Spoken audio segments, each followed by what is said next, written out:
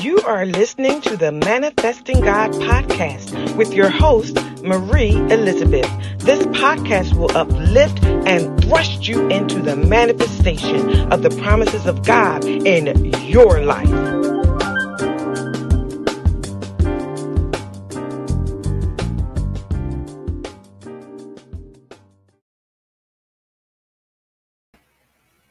Good evening, good evening, good evening. Thank you so much for joining me on this evening. Again, you are listening to the Manifested God podcast.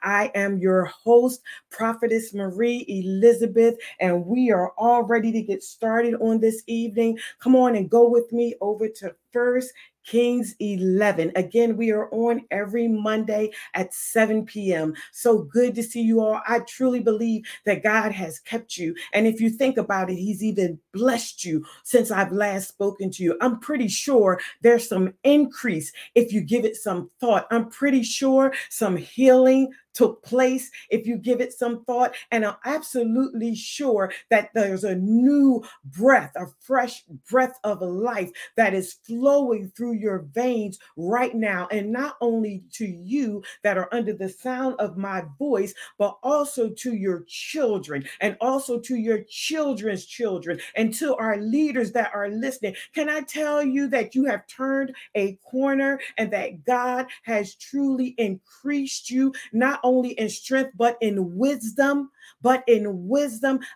God has done it just in you. And guess what? He's done it in you because he knows that he can trust you and get it through you. He can give it through you. Come on, you got to say amen. You got to say amen to that. How God has kept you. Get over to First Kings 11. And I am in the amplified version. I'm in the amplified version. And I may be talking to leaders today, but right now I'm talking to those who are believers, those who believe in the Lord Jesus Christ, the one who was born, who lived and who died and who is resurrected and is sitting at the right hand of the Father. I'm talking to those that believe that today. And I don't care if you're new to Christianity and you are struggling in what you believe, if you're wavering and if you're unsure. But can I tell you that God has given you the gift of the Holy Spirit, and that gift is going to teach you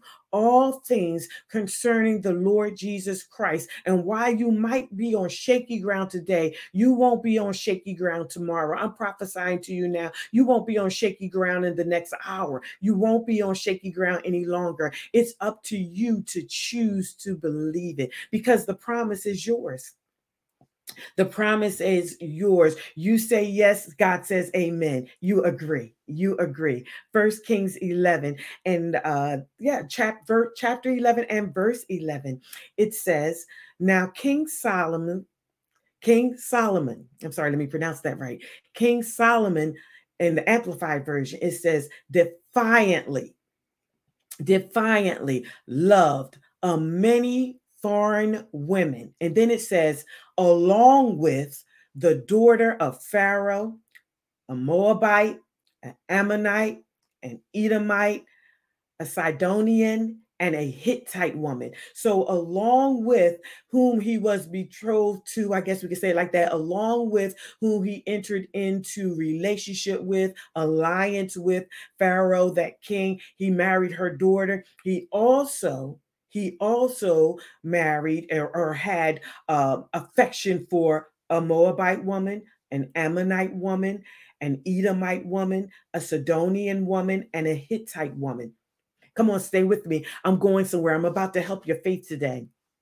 We must understand here, I have a note here, that Solomon, in establishing a relationship with Pharaoh, and that's what they called kings at that time of Egypt, he married his daughter, much like a political alliance today. He decided to marry his daughter for the good of his people. The Bible does not speak really, to this woman that he married, ever pulling Solomon away from God's ordinances like many of the other wives he had did. And remember, the scripture says he defiantly loved. So that means that he went against the promises of God, against the will of God for his life, against the instruction of God for his life. And he went to add to what God said he could have, to what he added to it, what he wanted. He added to it what he wanted. Scholars also believe that it may not have been against the law for him to marry the Pharaohs, to marry his daughter. It might not been against the will of God for him to do so, because she possibly was instructed in the Jewish religion. So she had left behind the teachings of her father, and she had turned to the Lord Jesus, well, to God at this point. She had turned to God. She had put all that was that she had been brought up in behind her, and she had turned to God, and she had become one with Solomon. So in a sense, for Solomon, along with her, so, along with what was legal, along with establishing that legal relationship, the Bible says he added to that. He also established a relationship with the foreign women, many of whom that's what he wanted. He did that because that's what he wanted. Come on, stay with me, because you know I'm going somewhere. He added to that what he really wanted. So this begs the question: what have we as individuals, those of us who believe in Christ, those of us who are just coming to understand Christ, and we are shaky in our understanding of who God is, what have we added foreign? What have we added to what was legal for us to have? What foreign thing have we added to that? What have we added? And for those of my producers who are in my studio, could you please turn this fan off above my head? I must have left the fan on. So think about this. What have we added to what God has said we could have? What have we added to that he has said we could not have? What have we decided that is a thing that we want, and we've added to it, that is now become what we're talking about today, the stumbling blocks to our faith? The stumbling blocks to our faith. What have we added to what God has said we could have, that God said we could not have? What are we trying to merge today? What are we trying to merge that is a stumbling block to our faith? This is a question that can be hard to answer, but it is one that the scriptures, I constantly refer that we must examine ourselves. What is it that we can look at today that is constantly, over and over again, whether it be periodically or frequently, a stumbling block to our faith? See, because there are some things that we can add that we don't even realize that we've added, and we have no intention of submitting those things or causing those things to be submitted to the will of God. And because we've decided that we don't want those, we want that, we're not giving that thing the proper attention that it deserves. We're not dismissing it as we should. Instead, we make it comfortable because it makes us comfortable. We make it comfortable because it makes us comfortable. It's important to know, especially when you're growing in God. To my babies, it's important to know. It's important to know what it is that you're allowing to exist in your space that has no intention of submitting to God, and knowing what God it has submitted to. Because that God that it's submitted to is your stumbling block in faith. It is what's hindering you from fully believing and understanding who God is. Not only who God is, period, but who God is in you.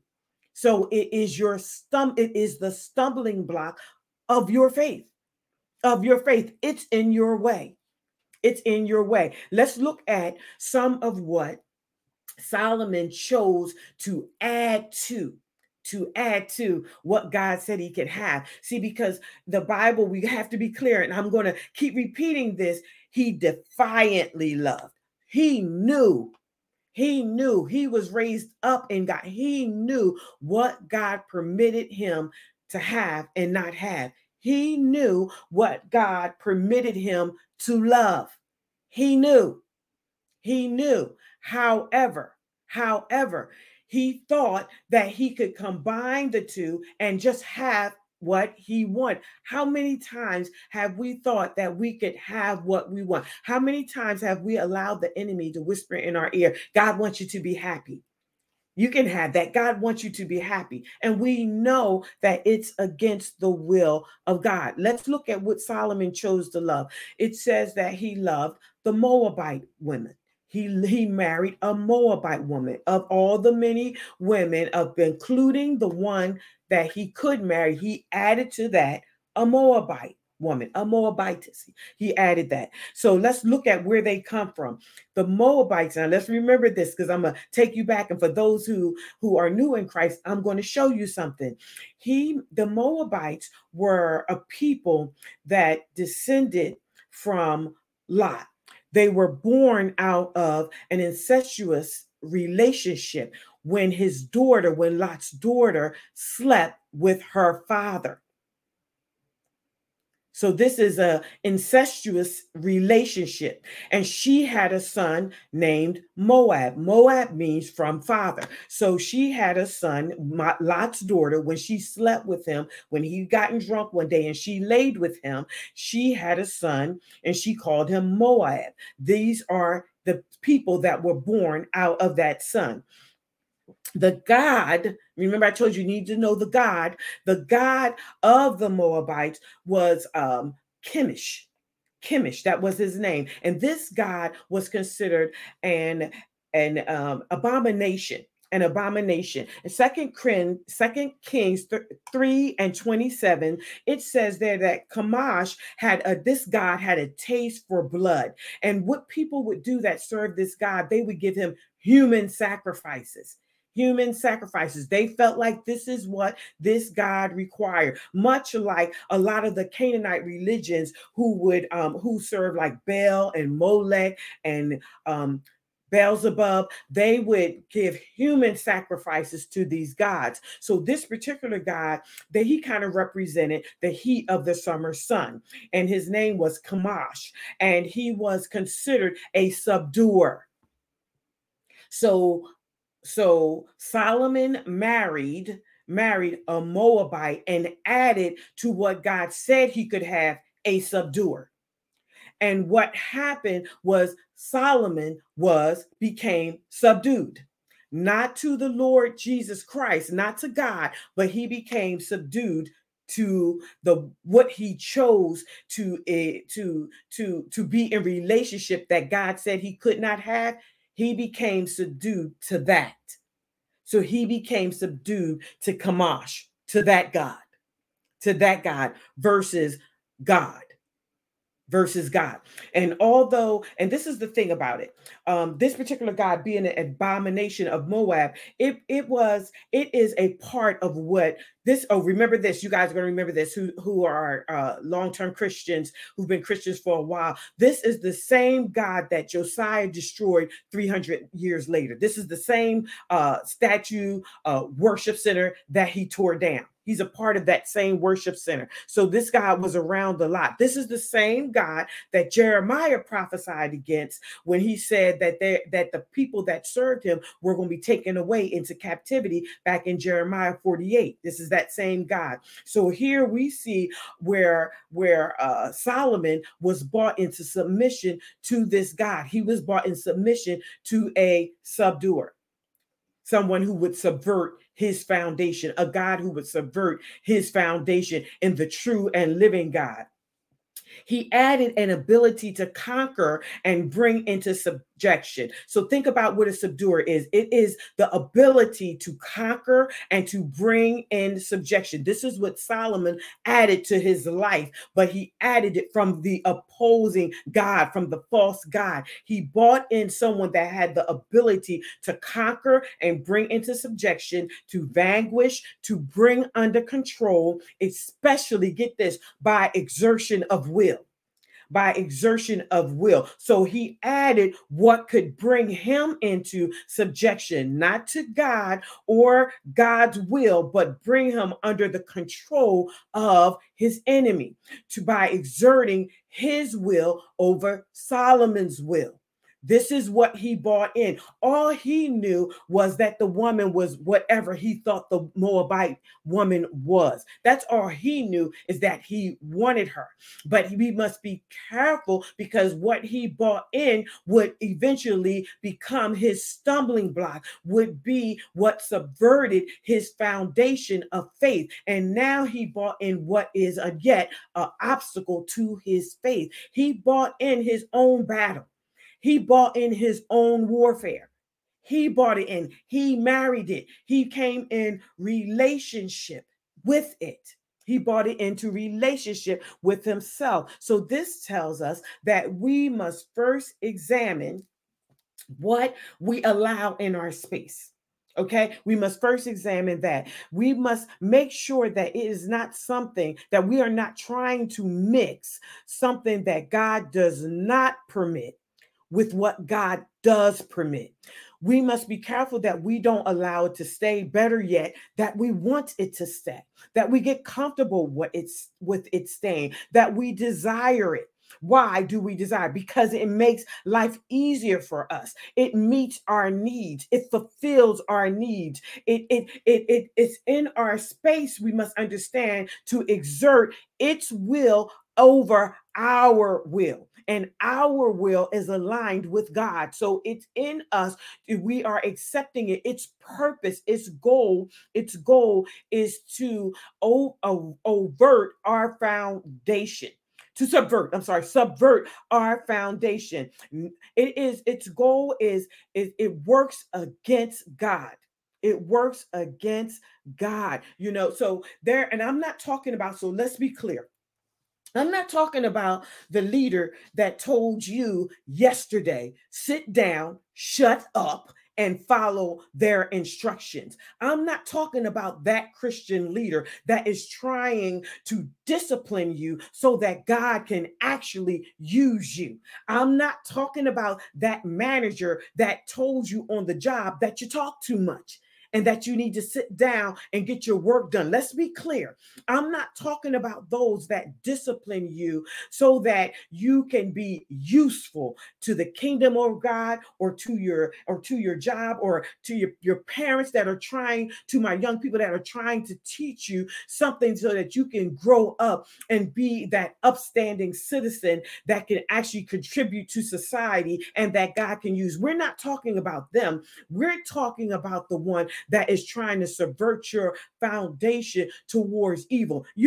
Those friends that you have that do those things that you like, that you don't want to let go of, that your parents may not know of, so you think. And those friends that have you doing things that that you haven't been taught, and that are leading you astray, young man, that are leading you astray away from God. I'm talking about those people.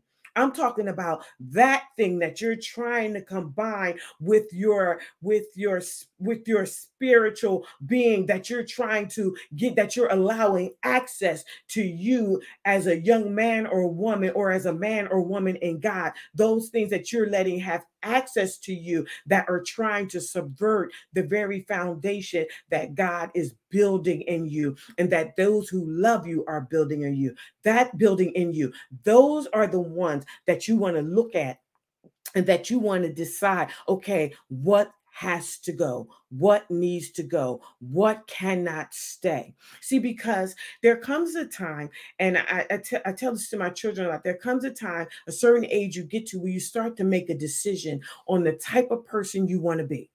You begin to decide who it is you want to be, you even might go as far as to say who you might want to model yourselves after. And you begin to understand that as you look around at the people that you have around you, that they are not helpful to where you want to go.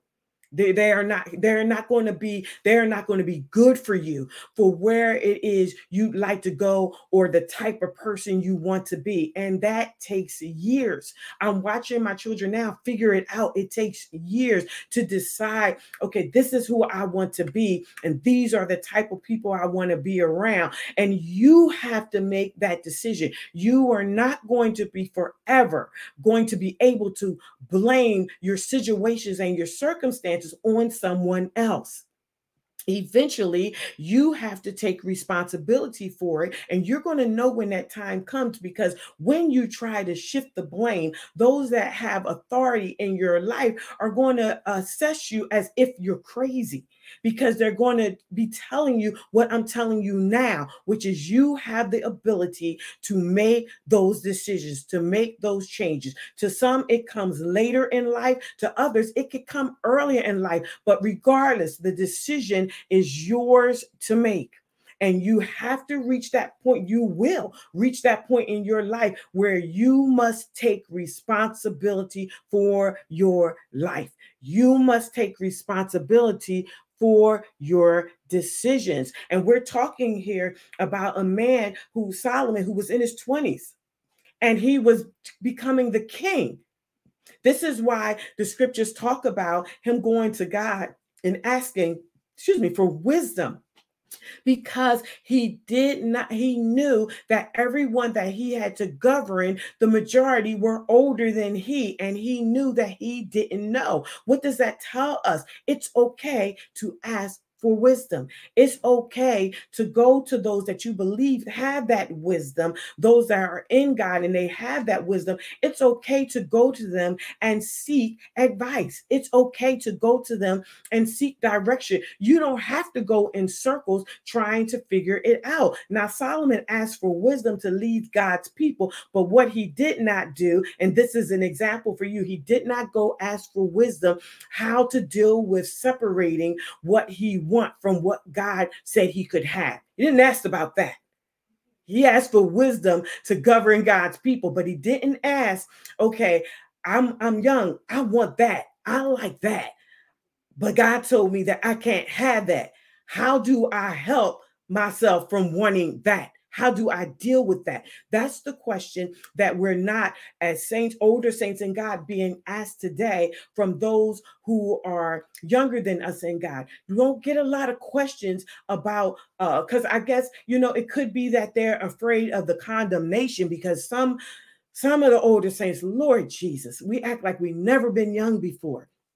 And so they don't want to come to some of us. And I try my best to make myself as accessible as possible to the younger generations, because they need somebody that they can come to and ask these questions to and say, hey, I like this, but I know that that's not going to be good for me, but I want it. What do I do about that?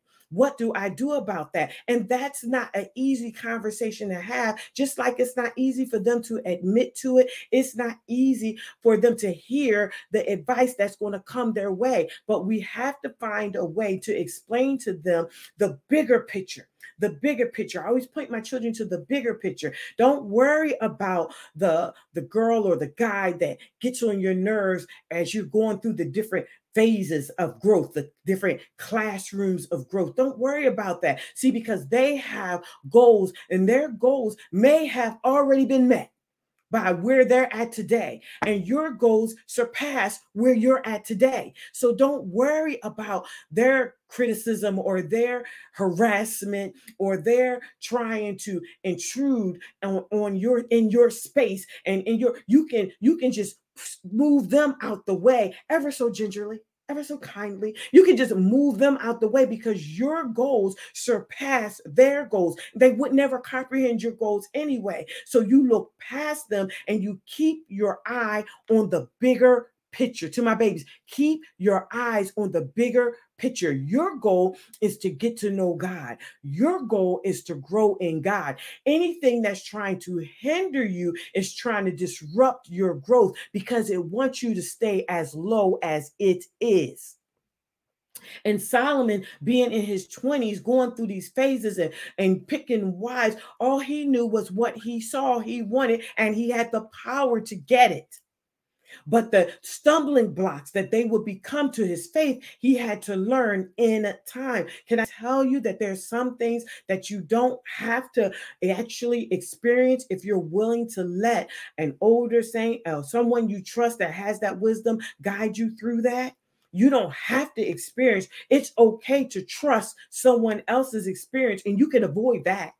You can skip right on by that. But let's continue. Let's continue. That was a long sidebar, wasn't it? Let's continue. Let's talk about Solomon's other choices. One other choice he had was that of an Ammonite. He had the choice of an Ammonite woman. And this woman, again, we're back to Lot. Lot's younger daughter had slept with Lot, and she had had a child with her father. She named the child Ben Ami. And these particular people, the Ammonites, they were nomads, and they are people of this particular person, Ben Ami, who is the son, the grandson, both of Lot.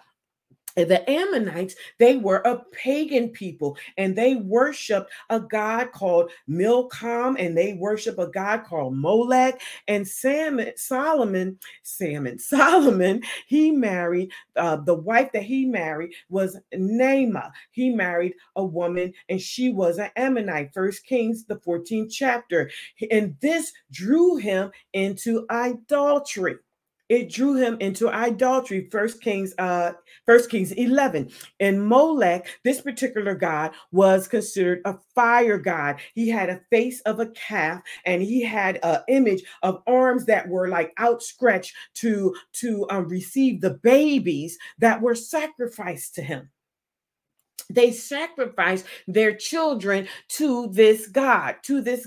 And so, in thinking of these things, just dwelling on this particular thing, what might an individual have decided to add to God that would cause them to be given over to idolatry? Why would they submit to something that would draw them into idolatry? See, remember, Solomon knew that he was not to marry an Ammonite.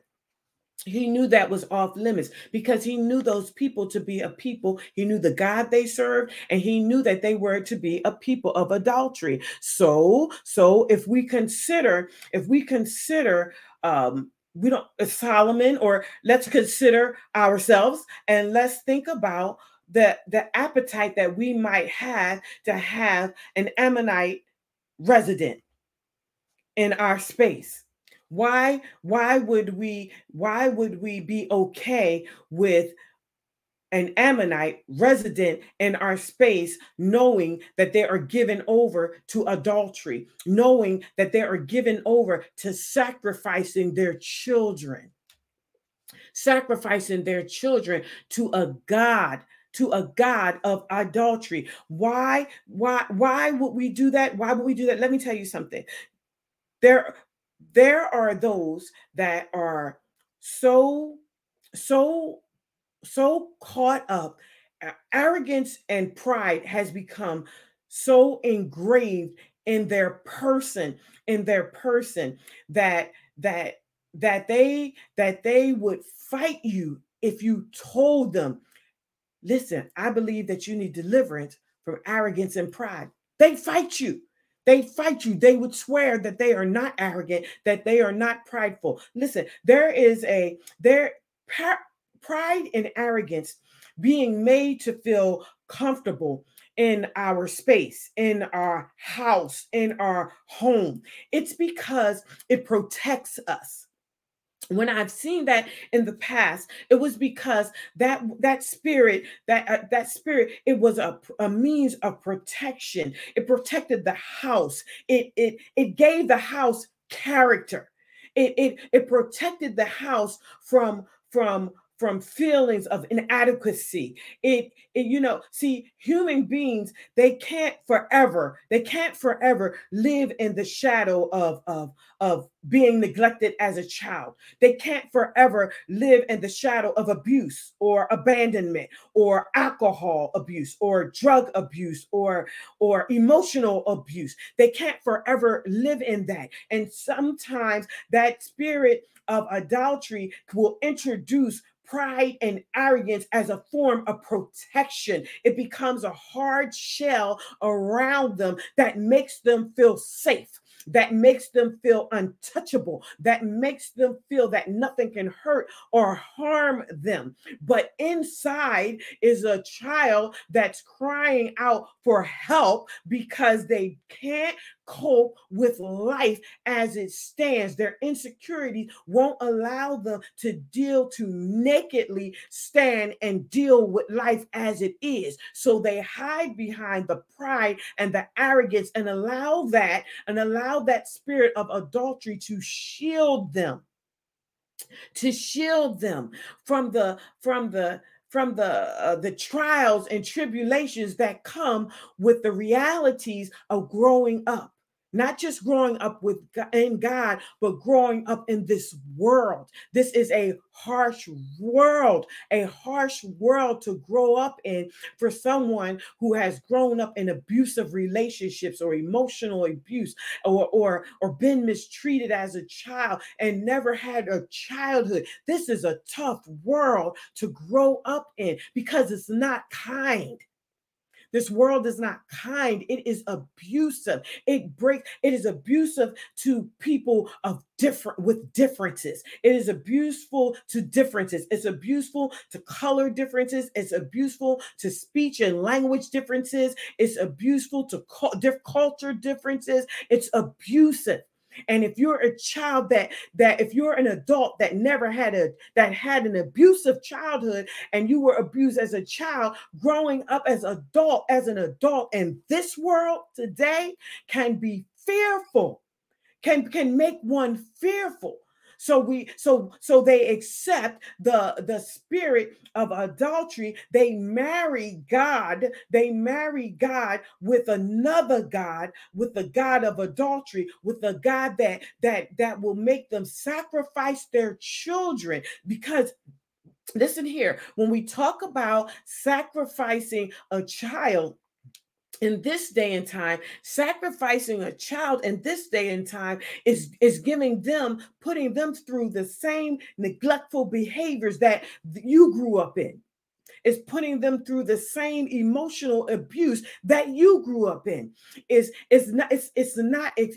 when you don't protect them and make them feel safe, even though you weren't protected and you weren't made to feel safe. So you, in turn, are marrying that Ammonite and you are sacrificing your child to a Milcom or to Molech because you won't parent them. You won't love them through good, bad, and indifference. You won't make them feel safe. You won't give them space to grow up and learn. Like I often say, you can run into the walls head on full speed in our house, in my husband and I, in our home, because it's padded with prayer. Oh, you might knock yourself out, maybe even get a little concussion, but you'll live. Make all your mistakes right here. Make it try to get it all out right here so that when you go out in the world, you're secure. You're secure and you know who you are. You know who you are. A lot of times when my children were growing up, they didn't go spending the night everywhere. My mom and papa, they didn't go spending the night though. Other than that, because I didn't want to I refuse even to this day, I refuse to just hand my children over to the enemy. As long as I'm alive, I'm their mother. And as long as I'm alive, God has given me charge to raise them in every stage of their lives. I'll always be their mother. While my parenting might change, we, like my husband and I would say, we will always be your parents. Our style, it will have to change. It will look different the older you get, but we'll always be your parents. Well, and I will never, absolutely not, ever just hand my children over to the enemy. I won't hand, guess what? Your children over to the enemy. If you're under the sound of my voice, I pray for you and I pray for your children. I won't even hand them over to the enemy. Not going to happen, not even on my worst day. Never going to happen. Because why? I understand the God of Molech and Milcom is sitting there with their arms outstretched, looking for a child sacrifice. And you won't have none. You won't have none on my watch. You will not have none. No matter my struggle, no matter what I believe I've been through in my lifetime, I focus on growing up and maturing in God so that I can teach my children what I learned. So I can't run from my suffering. So in this particular case, like I was talking about, the spirit of adultery and how it works with the spirit of pride and arrogance to protect those who have been in who have not had the childhoods that maybe they desire to have, and who have had grown up under extenuating circumstances that no child should have to experience. It protects them. But can I tell you today that if you're under the sound of my voice, and if you've grown up in such circumstances, that God has freed you right now. You are free right now. The spirit of discernment is your portion right now. Your mind is free right now. Your heart is free to love again right now. Your eyes are open. You see the light of God right now. You receive the instruction of the Holy Spirit right now. And God, the Holy Spirit, is going to begin to direct you in those paths, in that pathway that God has designed just for you. If you're under the sound of my voice, God has called you this day, this time, so that you can be free. No more bondage. All your chains are broken. All the chains from your childhood are broken. All the chains of abuse are broken over your life. All the chains of emotional abuse over your mind is broken. What you did not have, God is going to give to you himself in your latter days. He is raising you up now in the responsibility of the likeness of the image of him. You're growing into the stature of God right now, just into the measure of the stature of God right now. You're coming up in him and coming into a knowledge of him right now, because he has a plan for your life. It has not been all for nothing. All for nothing. And I don't care if you weren't parent enough, knowledgeable enough to raise your children in the past. God is giving you wisdom now. He's giving you wisdom for what they need now. You will parent them and begin to parent them now. You will begin to oppose the enemy's work in your life by giving your children what you did not have now. You are humbling yourself now to the instruction of the Holy Spirit to be a better parent now. I don't care if your children are in their 20s and their 30s and you're in your 60s and 70s.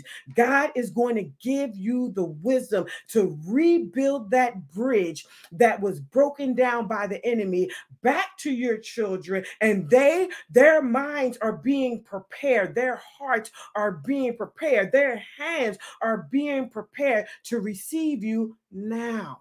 now. Now, come on. If you believe that, say amen. If you believe that, say, I understand. See, because as you say, I understand, the Holy Spirit is walking you towards wisdom. As you say, I understand, maturity is catching up with wisdom. And once it meets wisdom, then you can walk in the knowledge thereof, and you'll be able to share it with those that you need to share it with, just like I'm sharing it with you right now. You'll be able to walk in all wisdom. You'll be able to walk in all understanding, because the Holy Spirit, he teaches you all things right now. From this day forward, he will teach you all things.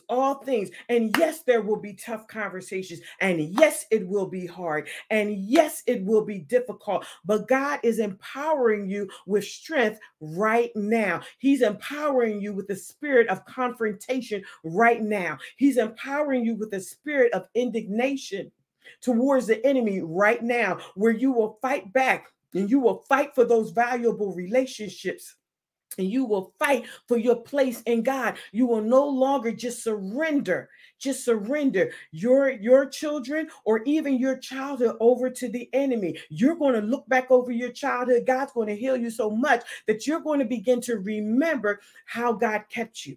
You're going to be able to remember how God brought you through those circumstances. You're going to remember how God would sing to you and sing you asleep at night. You're going to remember how God provided for you. Yes, the bad times, they did exist, but God is going to use them to save other folks, to pull other folks out. You're going to remember how he kept you. And that's what you're going to be able to minister to other people. I was here. This did happen, but God did this. God said this. The Holy Spirit walked me through here. Jesus walked me through here. You think back. Those tears are streaming down your eyes right now because you're thinking back and you're remembering now. He's bringing back to your remembrance. Remember when I spoke that to you and I brought you through that? Remember when I said that to you and I brought you through this? Remember that? Remember that? Remember how I kept you? Remember how I held you? Remember the nights I rocked you to sleep? Remember that? Remember that. So God is going to slowly, the Holy Spirit is slowly bringing it back to your remembrance now. How he has kept you, how he has always been with you, how he has always provided for you. So you don't have to look back angrily at your past anymore, because you trusted God through it. You didn't know you were trusting God at that time, but you trusted God through it. And he has kept you alive just so right now he can break those final chains, that have been holding you back, those final chains that have misdirected your love towards the enemy that was trying to devour you. But you're free now. You are free now. You are free now. So what do you do now with that newfound freedom? What do you do with that? You get in your Bible. It's online now. You can get it from the library. If you don't have one, you can look at it on your phone. You can read the Bible, and the Holy Spirit is going to begin to speak to you and begin to instruct you and begin to direct you. And it's that still small voice that is going to begin to tell you how much Jesus loves you and how much Jesus cares for you, and begin to tell you what those great things that God has in store for you, and those great things that God wants to do for you. See, Solomon, we have to understand something. We talk a whole lot about Solomon asking God for wisdom and the wisdom of Solomon and the riches of Solomon, but we forget that Solomon was actually born to David and Bathsheba. He was born out of David's desire. We forget that. We forget that he was born out of David's desire to have what God said he could not have. Bathsheba was married to another man. He saw Bathsheba. David did. He saw Bathsheba and he wanted Bathsheba. And he went after Bathsheba and he slept with her and he got her pregnant. This is why Solomon desired what God said he could not have. It was in him already from his father. So his father couldn't control his desires. His father couldn't control his needs at that time. So he had a son who couldn't do the same. And he wanted what God said that he could not have. David wanted it so bad to the point where when Bathsheba came back and said that she was pregnant, he tried his best to get her husband to come from the battlefield, go home and sleep with his wife so he would think the child was his, but he would not go because he was a committed soldier. So he set him up so that he would be on the front line of a battle and that he would get killed. And then after Bathsheba gets done mourning, after her period of mourning, then he takes Bathsheba as one of his wives. This whole time, Solomon is in her womb. Solomon is in her womb. He's experiencing the grief of his mother that her husband was killed. He's experiencing the changes, the confusion as she shifts from being one man's wife to being the king's wife. He's in her womb doing all of these shifts. He was not born yet, but he was in her womb. Then, if that's not bad enough, then once he's born, he's not the firstborn. So the kingship would normally fall from David to his firstborn, but he had promised Bathsheba that he would give it to Solomon. So now Solomon is in his 20s and he's a king with friction. He's a king with fighting from within. His brother is trying to stage a coup and trying to be the king, and his father is appointing him the king. So he's fighting with his siblings while he's trying to hold a kingship, while he's trying to follow his father's instructions, while he's trying to follow God's instructions. He's got strife within. And if that's not bad enough, he's a child. He's in his 20s.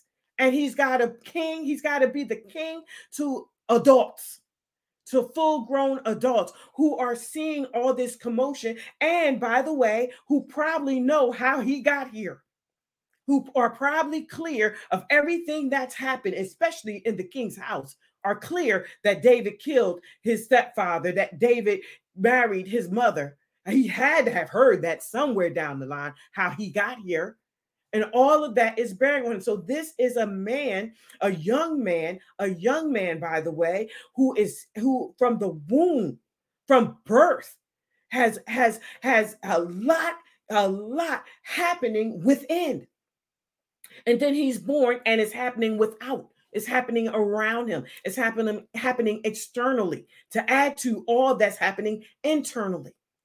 So this is an example for us to say that, we have to remember that Solomon, just as we have, he has lived possibly a tumultuous childhood. And now he's stepping into kingship. He's still stepping into it though. And he's asking for God's help with how to guard the people, how to govern the people, but yet he doesn't even know how to govern himself.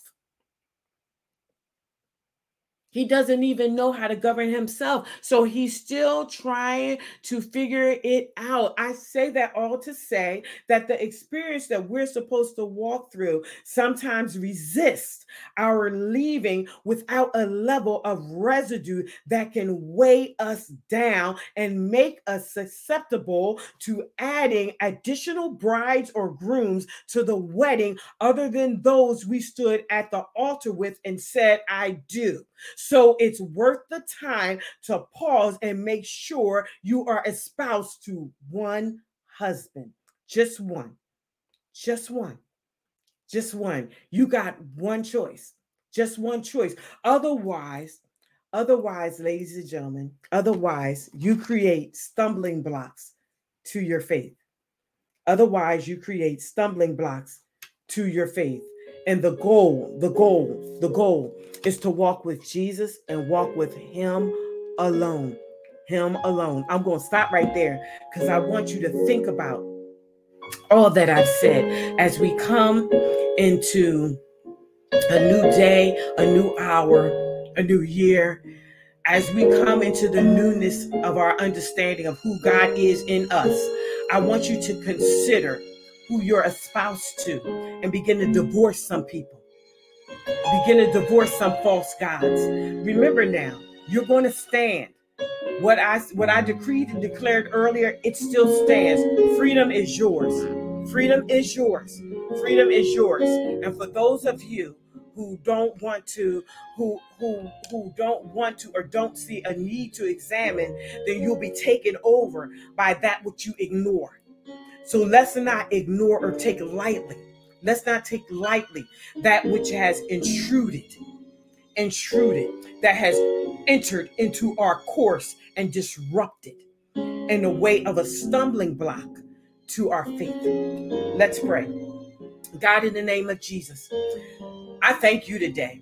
I thank you that you're still God, that you're my Lord, my Savior, and my deliverer forever, forever. Forever, you're my rescuer. And I thank you, oh God. I thank you for the gift of the Holy Spirit. I thank you, God, for your son Jesus who died so that I can even talk to you right now. And I thank you, God, for making free, healing, and delivering those that are under the sound of my voice right now.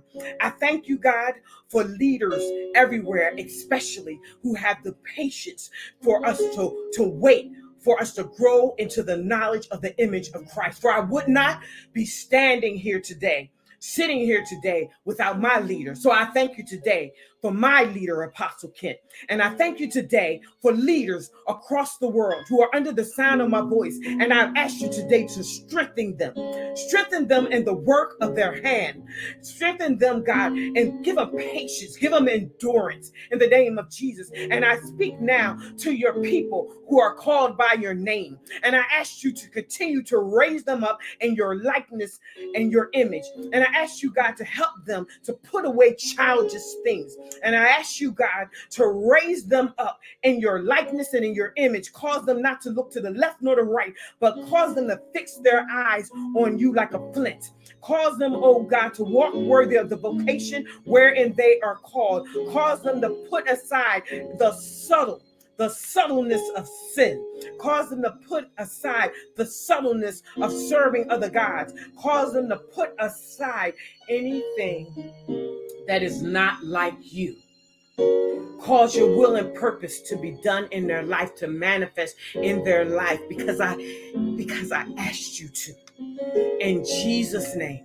In Jesus' name, I pray. I give you all glory and I give you all honor and I give you permission to enter into those that will receive you on today, to enter in and make your presence known. In Jesus' name I pray.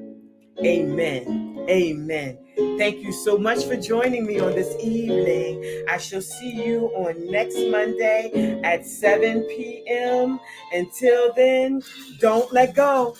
Don't let go. Hold on to God's unchanging hand until you can have unchanging hands. Hold on to God's unchanging hands. I'll see you on next week. Come on, don't let go. Don't let go. No matter what comes, no matter what happens, don't let go. See you next Monday at 7. God bless. No, I'm praying for you.